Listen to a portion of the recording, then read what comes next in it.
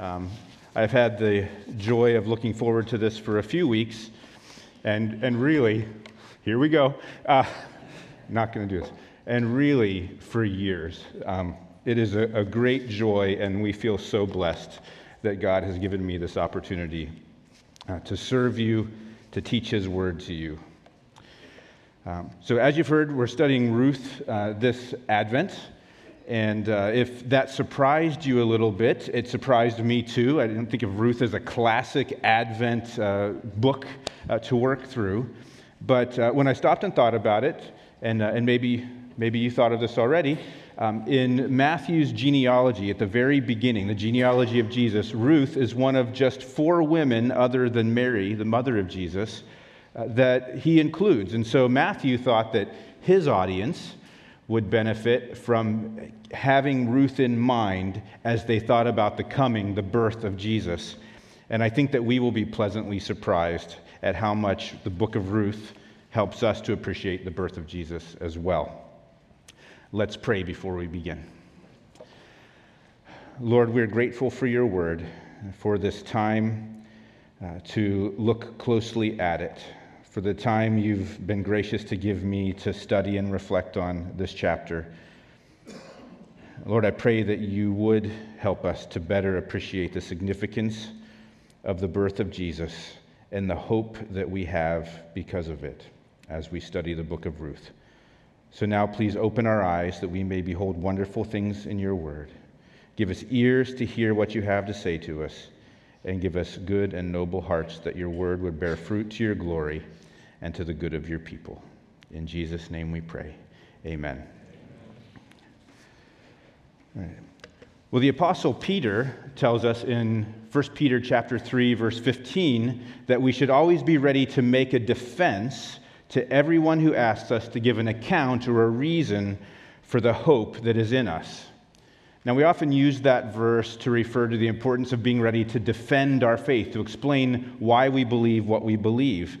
But notice that it actually says that we should be ready to defend our hope. And so Peter assumes that our lives as followers of Jesus should be so characterized by hope that people would actually ask us why we have such hope, and that there are reasons for having that hope. It's not a blind faith, but it's a reasonable hope. We should be looking forward with anticipation and confidence to the day when God keeps his promises and finally makes the world and us, his people, and life in the world the way that it was always meant to be. Free of sin, free of conflict, free of pain and suffering and death, full of peace and joy and abundance. But when we look at our lives, as we experience difficult things, when we look at the way the world around us is moving further and further away from God's will, it might be easier to find reasons not to be hopeful. It can be hard to see how the world and our lives can get from where they are today to where the Bible says and God promises that they would one day be like. In other words, we might be a lot closer to hopeless than hopeful. But one thing that the book of Ruth teaches us is that we can hope in God in every kind of circumstance because God is always at work to keep his promises. Now, to be fair, Ruth chapter 1, our chapter for today, does not really give us reasons that we can hope in God. There's not much in the way of good news in Ruth chapter 1, and I appreciate Kendall being willing to read a rather depressing scripture reading that provides a context for us thinking about hope. But Ruth 1 wasn't meant to be read in isolation from the rest of the book. And so in the next 3 chapters, we'll see how God was at work to keep his promises, to move some individual lives and his plans for his people and for the whole world from seemingly hopeless circumstances into something beautiful and glorious and joyful. What Ruth chapter 1 does is to flesh out or illustrate the kinds of circumstance, the kinds of thoughts and feelings we might have about those circumstances when, although things may seem hopeless, God is still at work to keep his promises, and because he is, we can still hope in him. So the first thing we learn from the first 5 verses in Ruth is that we can hope in God even when we experience great loss, because even when we experience great loss, God is at work to keep his promises. Listen to the first verse of Ruth. Now it came about in the days when the judges governed that there was a famine in the land, and a certain man of Bethlehem in Judah went to sojourn in the land of Moab with his wife and his 2 sons. So the first thing we should notice about the book of Ruth is that the events in this book take place in the days when the judges governed. We can read about those days in the book of Judges, which is right before Ruth in the Old Testament. And it's some of the more interesting reading in the Old Testament. If you've read it, you know what I mean. The final verse of Judges summarizes what that period of time was like. It says, "In those days, there was no king in Israel. Everyone did what was right in his own eyes." So God's people, after experiencing his grace in the Exodus, being delivered from slavery in Egypt, in his provision in the wilderness for 40 years, in being given the promised land as a gift, these people collectively rebelled against God's commands, including by worshiping the gods of the people who lived around them. And as a result, they experienced God's discipline in the form of oppression by their enemies, those surrounding peoples and nations, and, as we will see, through famines. They would cry out to God, who would raise up a sort of a military leader, a judge, who would deliver Israel from its enemies. But before long, and if you've read Judges, you know what I'm talking about, before long, they would go right back to their old habits, disobeying God, worshiping other gods in a seemingly endless and hopeless cycle. The final verse of Judges tells us that one of the main reasons that this apparently endless and hopeless cycle and disobedience and oppression kept going on is the lack of a king. Now, here's a spoiler alert.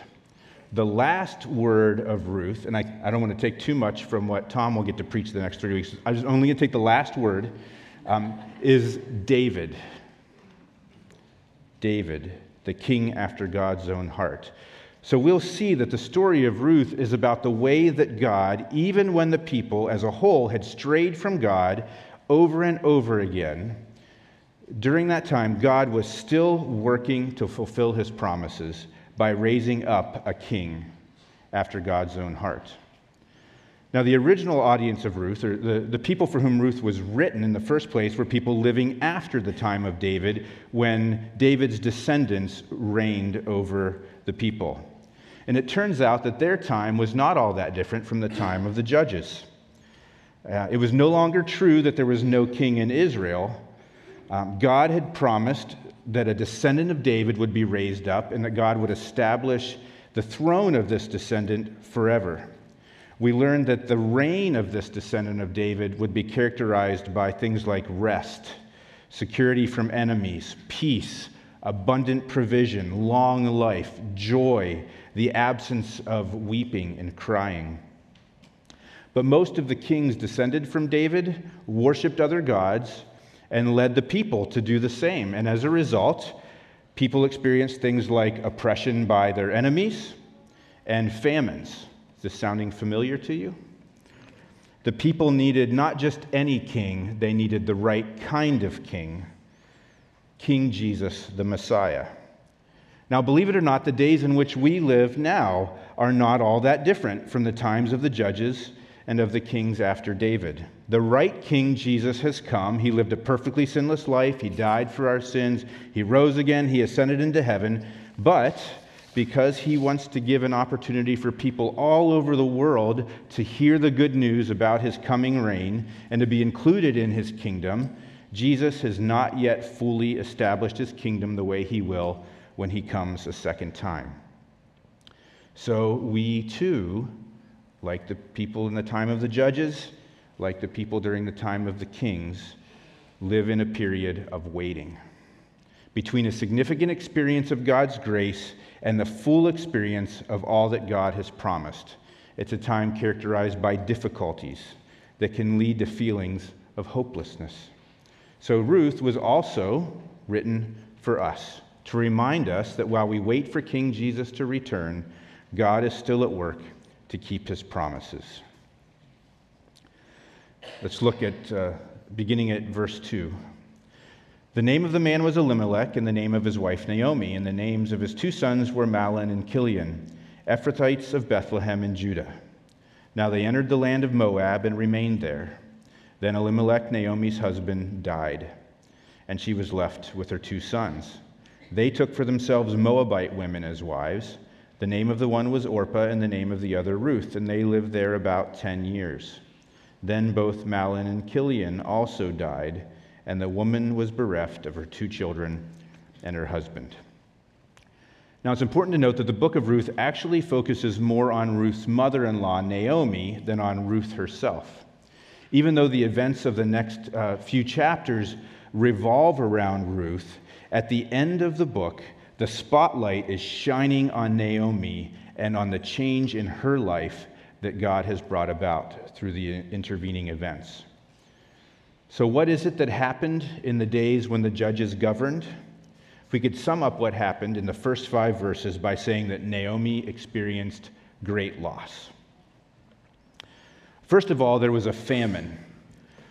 This was almost certainly God's discipline on his people for their disobedience and idolatry. The first 2 verses tell us twice that a family of 4 left Bethlehem to look for food in Moab, its neighbor to the east. So if you want to orient yourself, Jerusalem's up here, Bethlehem is about 5.5 miles south, and Moab is over here, kind of down on the east side of the southern part of the Dead Sea. Bethlehem means house of bread or house of food. So how bad was this famine? Well, it was bad enough that apparently a town that was named for its abundance of food had run out of food. So this family, at least, probably others, feeling desperate, decided that their best chance for survival was to leave the promised land and to look for food elsewhere. They would have lost relationships, security, stability, and peace because of the famine. And some of you might be able to relate if you've ever been so desperate that you have to take desperate measures to get what you or your family need just to survive. Not only was there a famine, there was death. And there was, as a result, widowhood. In verse 3, Elimelech, the husband of Naomi, who took his family from Judah to Moab to find food and save lives, lost his life. So that plan wasn't going very well. Naomi was left as a widow, but at least she had her 2 sons. To keep the family line going, they married Moabite women, Orpah and Ruth. Not an ideal decision for Israelite men, but probably an understandable decision in the circumstances. Only 2 verses later, but 10 years later, after Naomi had lost her husband, she also lost her 2 sons, young men whose lives ended prematurely. So Orpah and Ruth were also left as widows, but the focus is on Naomi. Verse 5 says, "The woman was bereft of her 2 children and her husband." If you've ever lost a spouse or a child, or someone else in your life that can't really be replaced, you can relate to Naomi here. Even if the person you lost isn't the person you depended on for your livelihood, you still experience real and great loss. Sooner or later, we will all be able to identify with Naomi. But even in our deepest grief, in the moments when we're most aware of what we've lost, when it's hard to believe there could be a way forward into joy, abundance, and peace, we're reminded that there is reason for hope. Because the book of Ruth ends well, we can say that God was at work to keep his promises even in the midst of famine, even in the midst of death, and even in the midst of the loneliness and vulnerability of widowhood. God was at work even when Naomi was experiencing some of the greatest losses that a person can experience. And God is at work when we experience great loss too, so we can still hope in him. Now in the next section, really the longest section, the next 13 verses of Ruth, we learn that we can hope in God even when it doesn't make sense. Because even when it doesn't seem to make sense, God is at work to keep his promises. In this section of chapter 1, the way that we see that it doesn't seem to make sense to Naomi to hope in God is that she doesn't have any reasons to give her daughters-in-law for them to hope in God. She actually finds it easier to give them reasons to put their hope elsewhere. Now, this section does start off with some positive news for our three widows. Verse 6, then she arose with her daughters-in-law that she might return from the land of Moab. For she had heard in the land of Moab that the Lord had visited his people in giving them food. So she departed from the place where she was, and her two daughters-in-law with her, and they went on the way to return to the land of Moab. So Naomi, Ruth, and Orpah decide to head back to Bethlehem because there's food there again. We aren't sure how long they'd been on the way, but Naomi must have had some time to think. She must have been reflecting on her experiences since she had left Bethlehem to go to Moab. And she reached a conclusion. Returning to Bethlehem is a bad idea for Orpah and Ruth. So she hits the brakes, so to speak, and tries to get them to turn back.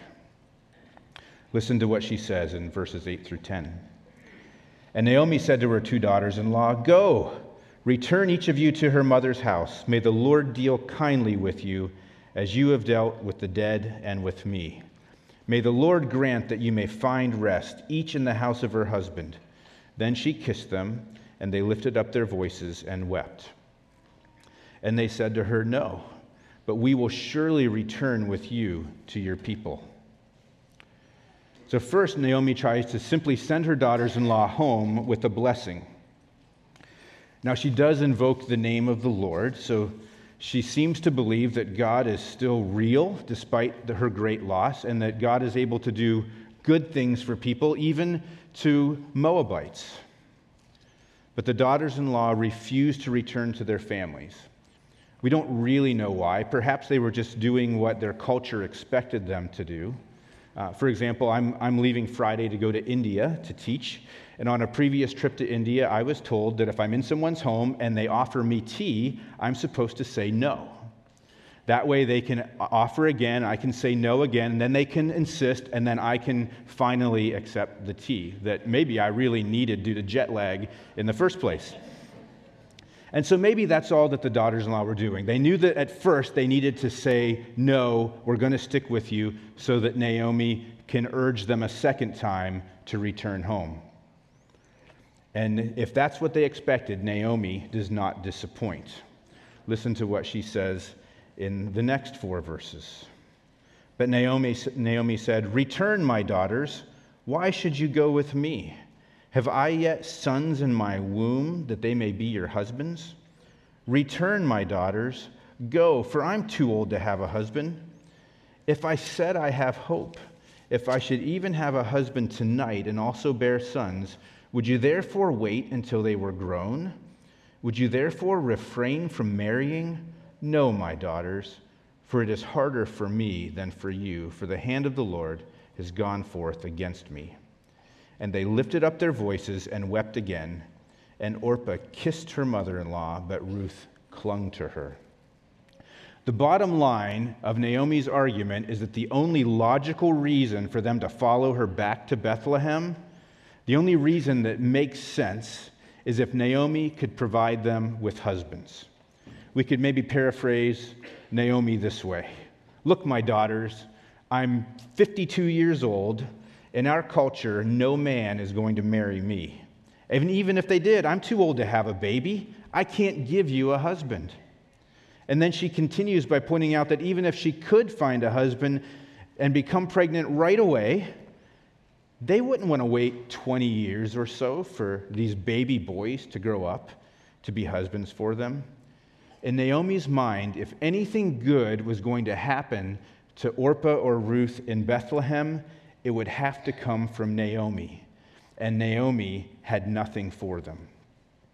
But she's wrong about that. She's leaving something, actually someone important, out of the equation. It's the God of Bethlehem and of all Israel, her God, who has a history of providing for people in surprising ways. Orpah was convinced by Naomi's argument. She concluded that her best chance to experience security and provision was in Moab and not in Bethlehem. So she kissed Naomi, said her sad goodbye. But what would Ruth do? She puts her arms around Naomi. Is this a goodbye hug? She doesn't let go. She keeps holding on. She clings to Naomi. And so Naomi proceeds with her closing arguments in verses 15 to 18. Really, only 15, and then the continuing verses tell us how Ruth responded. Then she, Naomi, said, "Behold, your sister-in-law has gone back to her people and her gods. Return after your sister-in-law." But Ruth said, "Do not urge me to leave you or turn back from following you. For where you go, I will go, and where you lodge, I will lodge. Your people shall be my people, and your God, my God. Where you die, I will die, and there I will be buried. Thus may the Lord do to me, and worse, if anything but death parts you and me." When she, Naomi, saw that she, Ruth, was determined to go with her, she said no more to her. Now, Naomi's short argument in verse 15 actually contains two elements. The first is that Orpah had already decided to go back home. So if Ruth was feeling some cultural pressure to stick with her mother-in-law, if she was afraid that there would be shame associated with a decision to return home, Naomi's saying, it's okay. Look, Orpah isn't staying. You wouldn't be breaking tradition here. You'd be doing what makes sense, like Orpah did. Be like Orpah. The other element that Naomi introduces is the religious element. Ruth's decision has very important religious implications. In the worldview of the people outside Israel, and it seems for some of the people inside Israel as well, gods were territorial. A nation of people and their land and their god or gods were a package deal. They went together. So Orpah's decision to return to her people was also a decision to return to her gods, to put her hope in the gods of Moab in order to experience security and rest and abundance. Naomi reminds Ruth that her decision has these religious implications. If she goes to Bethlehem with Naomi, she necessarily cuts herself off from the help of the gods of Moab and puts all of her hope in the God of Israel. Naomi wants Ruth to remember this fact and expects that that should convince her to go back to Moab. But very much aware of these religious implications, Ruth chooses Naomi and her people and her God over Ruth's own people and gods. She chooses the package deal that includes the God of Israel and rejects the package deal that includes the gods of Moab. Now, we don't know exactly all that Ruth understood about the God of Israel and believed about the God of Israel, but she did explicitly choose that God. She even invokes the Lord's name in her oath to stick with Naomi even to death. So however she arrived at that decision, God's grace was at work to bring Ruth back to Bethlehem with Naomi and, as we'll see over the next few weeks, to bring about a happy result for Ruth and for Naomi, and actually for people of every nation. In expressing her commitment to Naomi and her God, Ruth makes a very beautiful promise that you might have heard read at a wedding. Ironic that it was made by a daughter-in-law to a mother-in-law. She also basically says that if anything but death separates her from Naomi, God should take her life. But Naomi doesn't respond with gratitude or praising Ruth for her loyalty. It says that she said no more to her. That suggests that Naomi didn't think Ruth was making a wise decision, just that Ruth wouldn't listen to reason. Naomi was done wasting her breath on Ruth. What Naomi didn't know yet was that God in all of this was actually working to keep his promises, even when Naomi couldn't find reasons to keep hoping that God would keep his promises, even when it didn't make sense. In the final section of chapter 1, Ruth and Naomi arrive in Bethlehem, and the words of Naomi reveal to us just how she thought and felt about the life that God had given her. In this section, we learn that we can hope in God even when it feels like he's against us. Because even when it feels like he's against us, God is at work to keep his promises. So verse 19, Naomi and Ruth returned to Bethlehem, and the women of the town asked, "Is this Naomi?" Now, we don't know exactly why they were asking that question. Maybe they were just surprised to see her again, or maybe her difficult life had so affected her appearance that they weren't even sure if this was the Naomi that they remembered. What's more important is their use of her name sets the stage for Naomi's response. Now, Naomi's name means pleasant, but she decided that her name should be changed because it so inaccurately described her and her life. Maybe you can imagine Ruth like this. So a really sensitive bald guy named Harry, who hates it when people use his name because it just reminds him that he lost all of his hair. But Naomi is not trying to be funny. She's deadly serious. "Call me Mara." Mara means bitter. And then she presents her argument for why that is an appropriate name for her in verses 20 and 21. She said to them, "Do not call me Naomi, call me Mara, for the Almighty has dealt very bitterly with me. I went out full, but the Lord has brought me back empty. Why do you call me Naomi, since the Lord has witnessed against me and the Almighty has afflicted me?" There are two major themes in Naomi's explanation here. Notice first the great extent of her loss. Her life has become bitter. She's empty, although she had been full. She is afflicted. And now notice the ways that she assigns to God the responsibility for her loss. The Almighty has dealt very bitterly with me. The Lord caused me to come back empty. The Lord has witnessed against me. The Almighty has afflicted me. Naomi points to evidence that supports her conclusion that the Lord is against her. She doesn't seem to think that this is a temporary season of bitterness and that a pleasant season is coming. The fact that she thinks her name should be changed suggests that her conviction is that her bitter state is permanent because of the Lord's opposition to her. Can you identify with Naomi? Have you ever felt like the Lord was against you? Maybe because of your loss of something or someone very valuable. Maybe because he seems to be making you wait far longer than you think is necessary in order to receive something very important. Or maybe it's not some big thing that makes you feel like the Lord's against you. Maybe it's just all these little things that happen, one after another, that seem to be no coincidence, that lead you to the conclusion that God just might be opposed to you. Have you maybe even said to someone else that you thought that God was against you, the way Naomi did? Well, as the story unfolds over the next 3 chapters, we'll see that Naomi begins to recognize that the Lord is actually not against her, as he provides for her needs and for Ruth's needs. We'll see that by the end of Ruth, Naomi, whose name means pleasant, is actually named appropriately.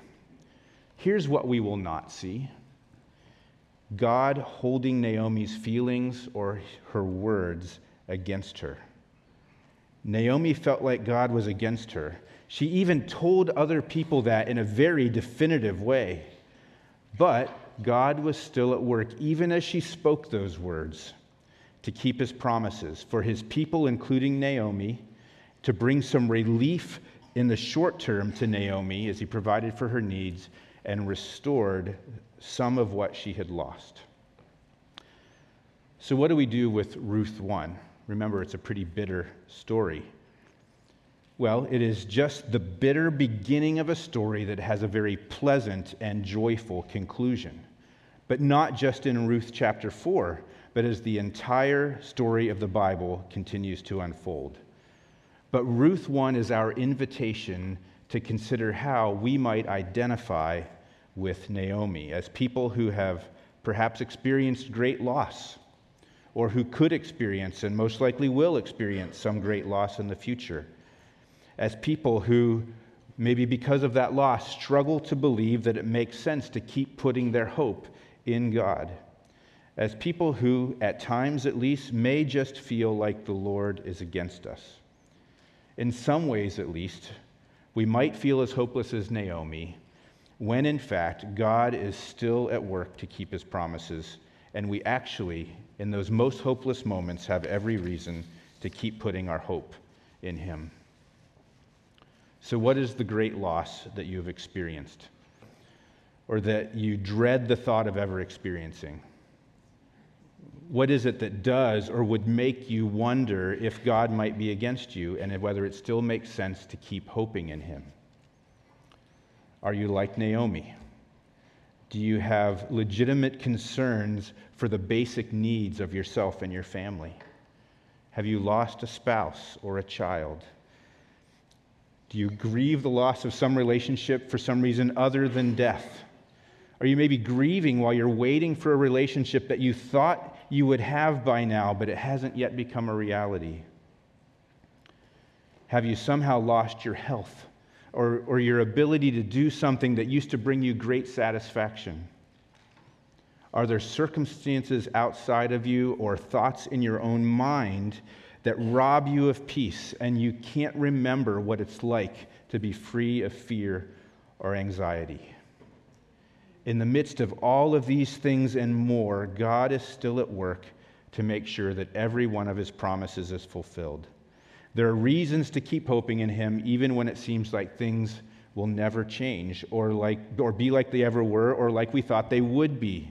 There are reasons to keep hoping in God, even when all of our circumstances make us feel like he's against us. He's actually still working to keep all of his promises. So what does it look like to hope in God in these kinds of circumstances? First of all, just like we're only at the end of Ruth chapter 1, we need to remember that we live in the middle of a story with an ending better than we can imagine. Now, we are closer to the end of the story than Naomi was, and Ruth, so it should be a little bit easier for us to see how the story will reach its conclusion. But being closer to the end of the story doesn't mean that our experience of life is easier than that of Naomi and Ruth. In fact, the Bible seems to promise that it will be more difficult closer to the end. But we are still in the middle of the story. And if we say that the story starts in Ruth 1, it continues to Ruth 4 with some good news for Naomi and Ruth, but the promise of David. And then there's a promise to David in 2 Samuel 7 about this great and righteous king who would reign forever justly.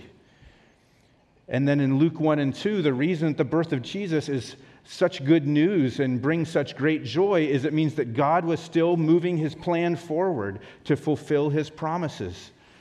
And then in Luke 23, when Jesus is killed by his enemies, even though it paid for our sins, it seemed like the hopes for God's kingdom that he had promised to become a reality had died. And so God kept moving the plan forward into Luke 24, and he raised Jesus from the dead, and Jesus ascended into heaven. And so in this in-between time, we're between Luke 24 and Revelation, we're waiting for the return of King Jesus. And one day, we sang it earlier, Revelation 11, these words from Revelation 11:15 will be heard throughout the world. The kingdoms of this world have become the kingdom of our Lord and of his Christ, and he shall reign forever and ever. We're still waiting for that. We're waiting for the new heavens and the new earth that we read about in Revelation 21 and 22 with no death, no more tears, no more pain, no more mourning. But that's how the story will end for all of God's people.